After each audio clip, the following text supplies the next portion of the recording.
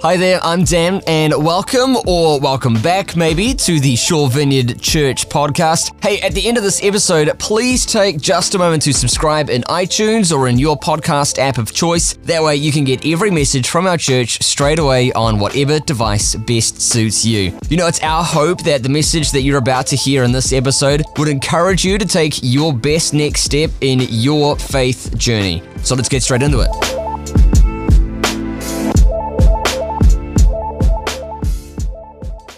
It's great to be here. It's great, isn't it, to be in the Christmas season or the Advent season. Advent basically means coming, it's arrival. It's the opportunity for us to focus and grow and develop towards the Christmas time. And the church has done it for a couple of thousand years, and especially for those 4 Sundays in the lead up where we talk about hope and peace and joy and ultimately love. It's an invitation, I think, for us to travel, to journey towards, and I guess that the end destination is for us to arrive at a moment of knowing God as one of us. And it's not like that's on Christmas morning or our Christmas Eve service, but it's a journey of December, we could more or less say, where we open ourselves up to that. And so our focus this year is on some of the voices of those who were at this, what is a cosmic turning point. We call it the incarnation. It's when God became human. And we know some of the voices so well. They're in our carols, they're in our Christmas cards, they're even in our shopping malls, some of those voices.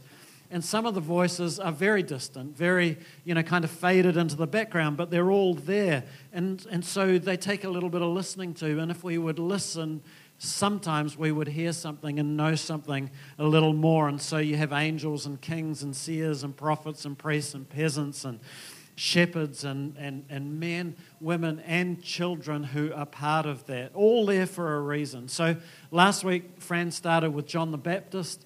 Today I'm speaking on Mary this morning. And then we go right through to Christmas Eve where, as Tim said, we're meeting at 5 and 7, 1-hour services, heavy on the carols. Wonderful to invite people to. Do come along and be part of that. And all the time trying to listen and discover or perhaps rediscover something of the voices of the story that will lead us towards Jesus. So as I say, this morning I'm going to speak about Mary. Tonight I'm speaking again, and I'm going to be talking about Zechariah and Elizabeth. Next week the focus is on Rachel and Herod in the morning, and then at night on Anna and Simeon. So those might be slightly lesser known voices, and the idea is over the 8 messages that we have from last week through to Christmas Eve is that we would hear together a collective. And so it's unlikely that anybody virtually will be here for every single one of those, but on our website you can listen. You can read the stories in Matthew and Luke, and it's just worth, I think, embracing something of Advent and something of Christmas that we may be able to, experience and walk towards in some way. And so I want to introduce you to Mary. Mary has become one of my favorite Bible characters. I have a real soft spot for her. Mary's a bit like this for me. Mary is a bit like the girl at school or the woman in the office who's always over the far side of the office, and you kind of feel a little bit guilty because you've never really talked to her, and she is perhaps slightly mysterious, slightly, you're not quite sure who she is or where she comes from. You're not quite sure whether you should say hi, and it's been too long now just to go up and say, hey, I'm Vic, what's your name? Because it's like you should have had that conversation already. For me, Mary's a bit like that sort of character. And yet, if you were to walk towards her and get to know her, you would realize that maybe some of your prejudices or assumptions have been misplaced along the way, and that she herself has perhaps been misunderstood, and that she's actually a fascinating and deep person, and that she knows stuff that you'll never know, and she's been places that you've never been, and there are depths and there are ideas that could come out if you could get into a relationship with her. If only you would spend time, your life would be richer. That's how a little bit of I feel about my journey with Mary. And it's the Mary that I hope to introduce you to, at least a little bit today. Mary comes with baggage, of course. Baggage not that she put on herself, but baggage that we've put on her. For a start, she's a woman. And so, women's voices tend to have been muted, kind of even in our preaching of the Christmas story and other aspects of Scripture. And so there's been a muting of it. Mary's kind of got baggage too because she's a Catholic saint. And so in the context of that sort of, churches perhaps of the more Protestant tradition has sort of, been a little bit wary, as if, kind of in that process there was something wrong with her as opposed to something wrong with, maybe a veneration, if indeed that is what takes the place. And I actually wonder whether Mary too is almost treated like an object because she just provided the body which housed Jesus, housed our Lord and Saviour. And I wonder if we've kind of, she's almost been, a throwaway in the whole story because the real thing was Jesus being born, Jesus arriving. And so as we talk about Mary, I hope that we're able to actually lift her a little from some of those, prejudices perhaps that maybe you have, maybe you don't have, and meet her in a different way. And so let's read Luke. So in Matthew, if you read that as the Christmas story, it focuses more on Joseph. In Luke, it focuses more on Mary. And see if we can hear her voice, see if we can listen for her voice and see whether it will say anything to us today. So reading in two sections, quite a long passage today of Luke chapter 1, 26 to 56. It's from the Message, and it goes like this. In the 6th month of Elizabeth's pregnancy, God sent the angel Gabriel to the Galilean village of Nazareth to a virgin engaged to be married to a man descended from David. His name was Joseph, and the virgin's name Mary. Upon entering, Gabriel greeted her. "Good morning, you're beautiful with God's beauty, beautiful inside and out. God be with you." She was thoroughly shaken, wondering what was behind a greeting like that. And obviously, angels arriving are a shaking experience.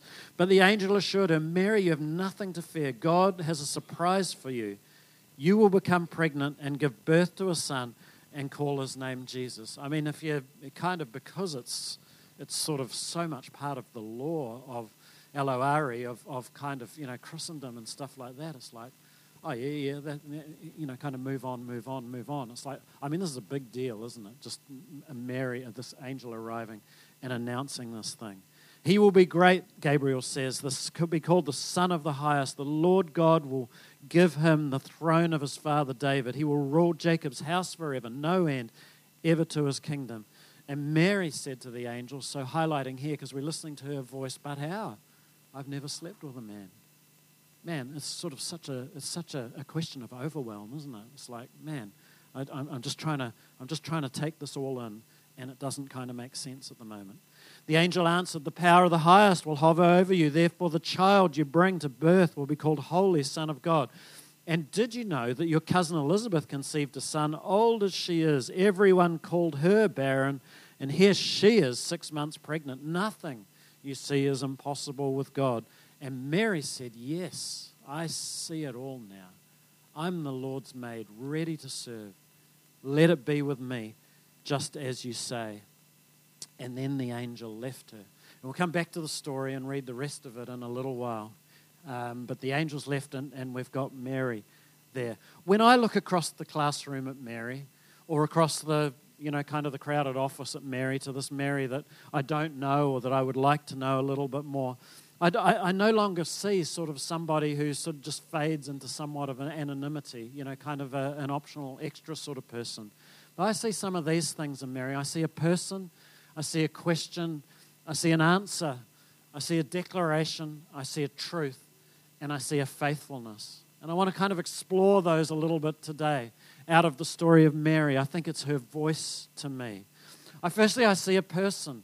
Mary is a person. She's not flat on the page of the Bible. She's a living human being, maybe only 13, 14, 15, 16. We don't really know, but we do know that she's very young. She's a girl. She is that young. She's a peasant. She's no religious rank. Her cousin Elizabeth is a daughter of Aaron from the priestly line. But Mary has no religious rank, no social status, no tribal lineage. She is kind of just like you and me in a sense, and that's something I have grown to love about her. She has no seeming special worth or qualification for God to have chosen her, and so in herself she epitomizes something that we see repeatedly again and again in the gospel, which could be water in a thirsty place for us, of weakness triumphing over strength, of foolishness being surpassing wisdom, of the last becoming first, of the lowly instead of the powerful, of the poor over the rich, of the sinner over the righteous, in this case of the woman over the man. There's something about the turning of the upside down nature of this. Mary is part of God's counterintuitive way of disarming us in order to bring us closer to himself. I see a person when I see Mary. I also see a question. I love the fact that she asks this question, but how? How's that going to be? I think actually her voice might have gone up like that. It's like, kind of she's swallowed. But how? Kind of that can't be the case. I love this because it's like it just makes her just like me. It makes her just like me in all the questions that I have and all of the things that are settled and maybe unsettled. In my journey, which is one of the richnesses of my journey of the last couple of years, is the permission that I've given myself to sit with questions instead of having to fiendishly find answers to them. And I love the fact that Mary introduces a question. In Luke 2:19, there's this other really lovely little Mary scripture. So Jesus is born by now. He's had the visit of the angels, the visit of the shepherds. There's all of the commotion, the wise men, the presents, the gifts, and all of these sorts of things that happen. And it's like this little takeaway of Mary. And it says, and Mary, what does she say? She treasured these things. What is it? She treasures these things in her heart. It's like sort of as this person who's beginning to see what God's doing, and yet it still seems like to me she still doesn't know the whole, kind of the whole end of the story. She treasures these things in her heart. This is Mary, the asker of questions, and questions are a beautiful thing. But she has an answer, and this is something that I love about her too, and her answer is yes. I sometimes talk about 4 pillars or, 4 corners in a sense that I've tried to build my Christian life on for, decade after decade. One of those 4 pillars has always been yes. I just want to be a person who says yes to God. When God invites, when God calls, when God nudges, I want to be a person, and I'm inspired by Mary because in a situation where she may not have said yes, she said yes. And we might think that she had to say yes. Well, she didn't have any choice, did she? Kind of the angel arrives, what else could she do? But she was actually fully free to say no, and yet she said yes. It's interesting that at this time when the angel arrives, there's no men present. So in the context of the time, women wouldn't be able to decide so much of things for themselves. And yet God makes space for her to decide for herself, and her answer is yes to the things of God. The fulfillment of the promises of God in this moment as we read them hinge on the decision of a young peasant girl in lower sort of strata of society in a patriarchal system to make a decision. And her decision is yes. The theologian Anna Maria Biedergain says of Mary's decision, it's not a passive self-denying yes, but a free act of self-bestowal for the purpose of creating a new world. You have Mary here who's creating something brand new and introducing us and inviting us towards a new encounter with a loving and living God, which makes me just want to know some more about her. But we could end it there. We could sort of decide, we could know that she gives birth in Luke chapter 2, and then we could end it. We could let her drift off into anonymity. But there's more to unfold yet in this Advent, in this Christmas story. And so in verse 39 of Luke chapter 1, it says, Mary didn't waste a minute. She got up and traveled to a town in Judah in the hill country, straight to Zechariah's house, and greeted Elizabeth. When Elizabeth heard Mary's greeting, the baby in her womb leaped. She was filled with the Holy Spirit and sang out exuberantly. And I'm going to be talking about the song of Elizabeth as part of my message tonight, so I won't read it, but come along or listen to the podcast as part of our Advent process. But down in verse 46, Mary comes, and here you begin to hear her voice, really hear her voice. She begins to flourish as we see it. This is called the Magnificat. We often, kind of skip through to get to chapter 2, but it's worth at least for today, just lingering at the end of chapter 1. And she says, I'm bursting with God news. Thank you, Eugene Peterson, in the message. I'm dancing the song of my Savior God. God took one good look at me, and look what happened. I'm the most fortunate woman on earth. This is kind of in the continuation of this announcement. What God has done for me will never be forgotten. The God whose very name is holy, set apart from all others. It draws her, not drives her, it brings her to a place of worship. And then it changes. She says, His mercy flows in wave after wave on those who are in awe before Him. He bared His arm and showed His strength, scattered the bluffing braggarts. You're seeing Mary become a prophetic figure at the moment. She's starting to declare the purposes of God. He knocked tyrants off their high horses, pulled victims out of the mud. The starving poor sat down to a banquet. The callous rich were left out in the cold. He embraced His chosen child Israel. He remembered them and piled on the mercies, piled them high. It's exactly what He promised, beginning with Abraham and right up to now. And I see in Mary, in the Magnificat, in this beautiful song, a beautiful statement, a declaration. It's the longest address by a woman in the whole of Scripture. It's worth listening to. It's a hymn or a poem sung or read in many churches, but not often in ours. And in it we get to hear her real voice. We get to hear her come alive. And she becomes like a prophet in the sporadic but nevertheless noble line of some of the female Old Testament prophetic voices like Miriam and Deborah and Hannah, and you can add to that Mary. And you see Mary, and she's saying, God is saying no to oppression, in this wonderful thing that's happened. God is saying no to injustice in this wonderful thing that is happening. God is saying no to poverty in this wonderful thing that is happening. And I'm going to be part of it, and He's calling me through, and He's calling me forward in that. And she's announcing then the mercies of God. God in His great mercy is arriving. She's announcing the yes of being chosen by God and introduced to God. And in this, I can't help but feel it's like this Mary would be just such a great 21st century woman, such a great 21st century figure. And yet, not yet, her voice can be heard and can be embraced and can be called forward in the things that we're doing. I love the declaration of Mary. And then there's a truth. There's a truth that comes through. And so in kind of the annals of church history, there were 7 councils that were held, in the 300s, 400s, and 500s. That's where we get our scriptures. That's where we get our creeds. In the 3rd council in Ephesus in 431, the bishops and the high-ranking officials came together in Ephesus, and they declared Mary Theotokos, which means God-bearer, which is an important thing for them to establish. It was at the same council that they affirmed the Nicene Creed, which is the basis of so much of our theology, and they denounced the heresies of Pelagianism and Nestorianism, which is kind of a whole other story, but it was a significant thing that took place among sort of the leaders of the church at the time. And so they affirm Mary as the bearer of God. And this takes us away from this, she's just a disposable sort of sense of, kind of a body in which God can do the things that He wants to do. And so Mary becomes the dwelling place of the presence of God. Mary, in a very real way, becomes the Holy of Holies. She becomes the Ark of the Covenant.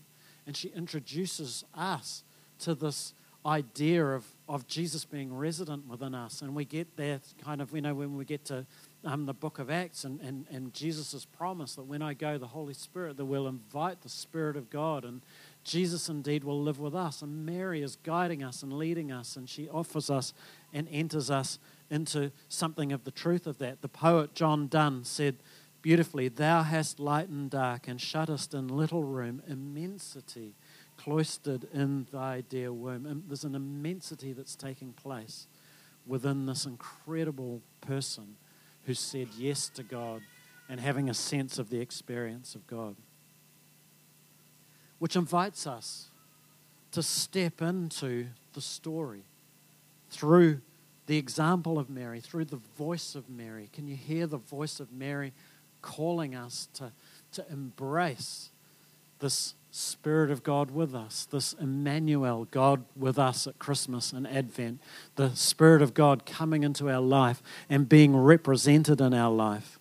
And so we bear in ourselves some of that immensity, some of that wonder and awe of who God is. This is the journey that we can make as we walk towards Christmas. And so I think of myself, in my demeanor, in my yes and no, in my warmth or my coldness perhaps, in my responses to the opportunities that God puts ahead of me, in the weariness that I might feel in my body at the end of the year, or the lines on my face through, kind of living decade after decade, in my experiences, in my successes and in my failures. All of those things stamp the intervention of God in my life, and I welcome it, and Mary inspires me to embrace it. And so Mary has this baby, this little adorable Jesus, and I think, we've got lots of babies in our church at the moment, and so I think probably the newest ones who are here at the moment is Lottie and Erica down the back there. So it's like, they're going to come and serve us communion soon, Lottie and Erica, and maybe we'll take their parents as well somewhere along the way. And when you think about it, when you come and have communion, it's like, I think it's worth looking into the eyes of a baby and just thinking, Jesus was like them, just like them, small, nurtured, and loved. And just as Caleb and Joanna and Caitlin and Andrew kind of look on their beautiful little girls, and they look down and see something of not only themselves, but something of the image of God. Mary was able to look down not only something of herself, which is important in this context, but look down on the face of God, kind of this idea of Mary as a mother looking down and crying tears that dripped onto the little fat cheeks of God himself, is something I think that's deeply attractive and deeply awe-inspiring in this Advent season. So there's a truth that she has. And then finally, as we come towards a communion, one of the things I love about Mary is that there's a faithfulness there. Mary continues to be just this hints of Mary and 2 or 3 actual mentions of Mary that come right through in the gospel. Mary didn't fade out at all. Mary raised Jesus. Mary watched over Jesus. Mary kept Jesus safe. And Mary was there right to the end. And right at the end, there she was at the cross when his disciples weren't, when many other people who perhaps you might have expected to be there weren't. And there's a faithfulness in this woman that can call us and who can draw us near.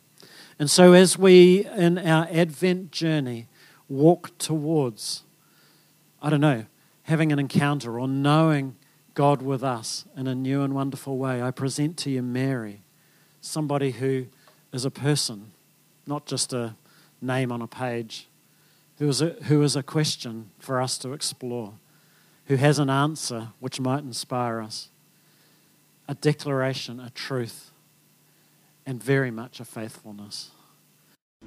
Hey, once again, thanks for listening, and if you're in the Forest Hill or the Bays area of Auckland's North Shore, we would so love to have you at our next service this Sunday. You can get details on service times and more info on our kids and student environments by visiting svc.org.nz. That's svc.org.nz. Hope you have a great day, and we'll see you next time here on the podcast.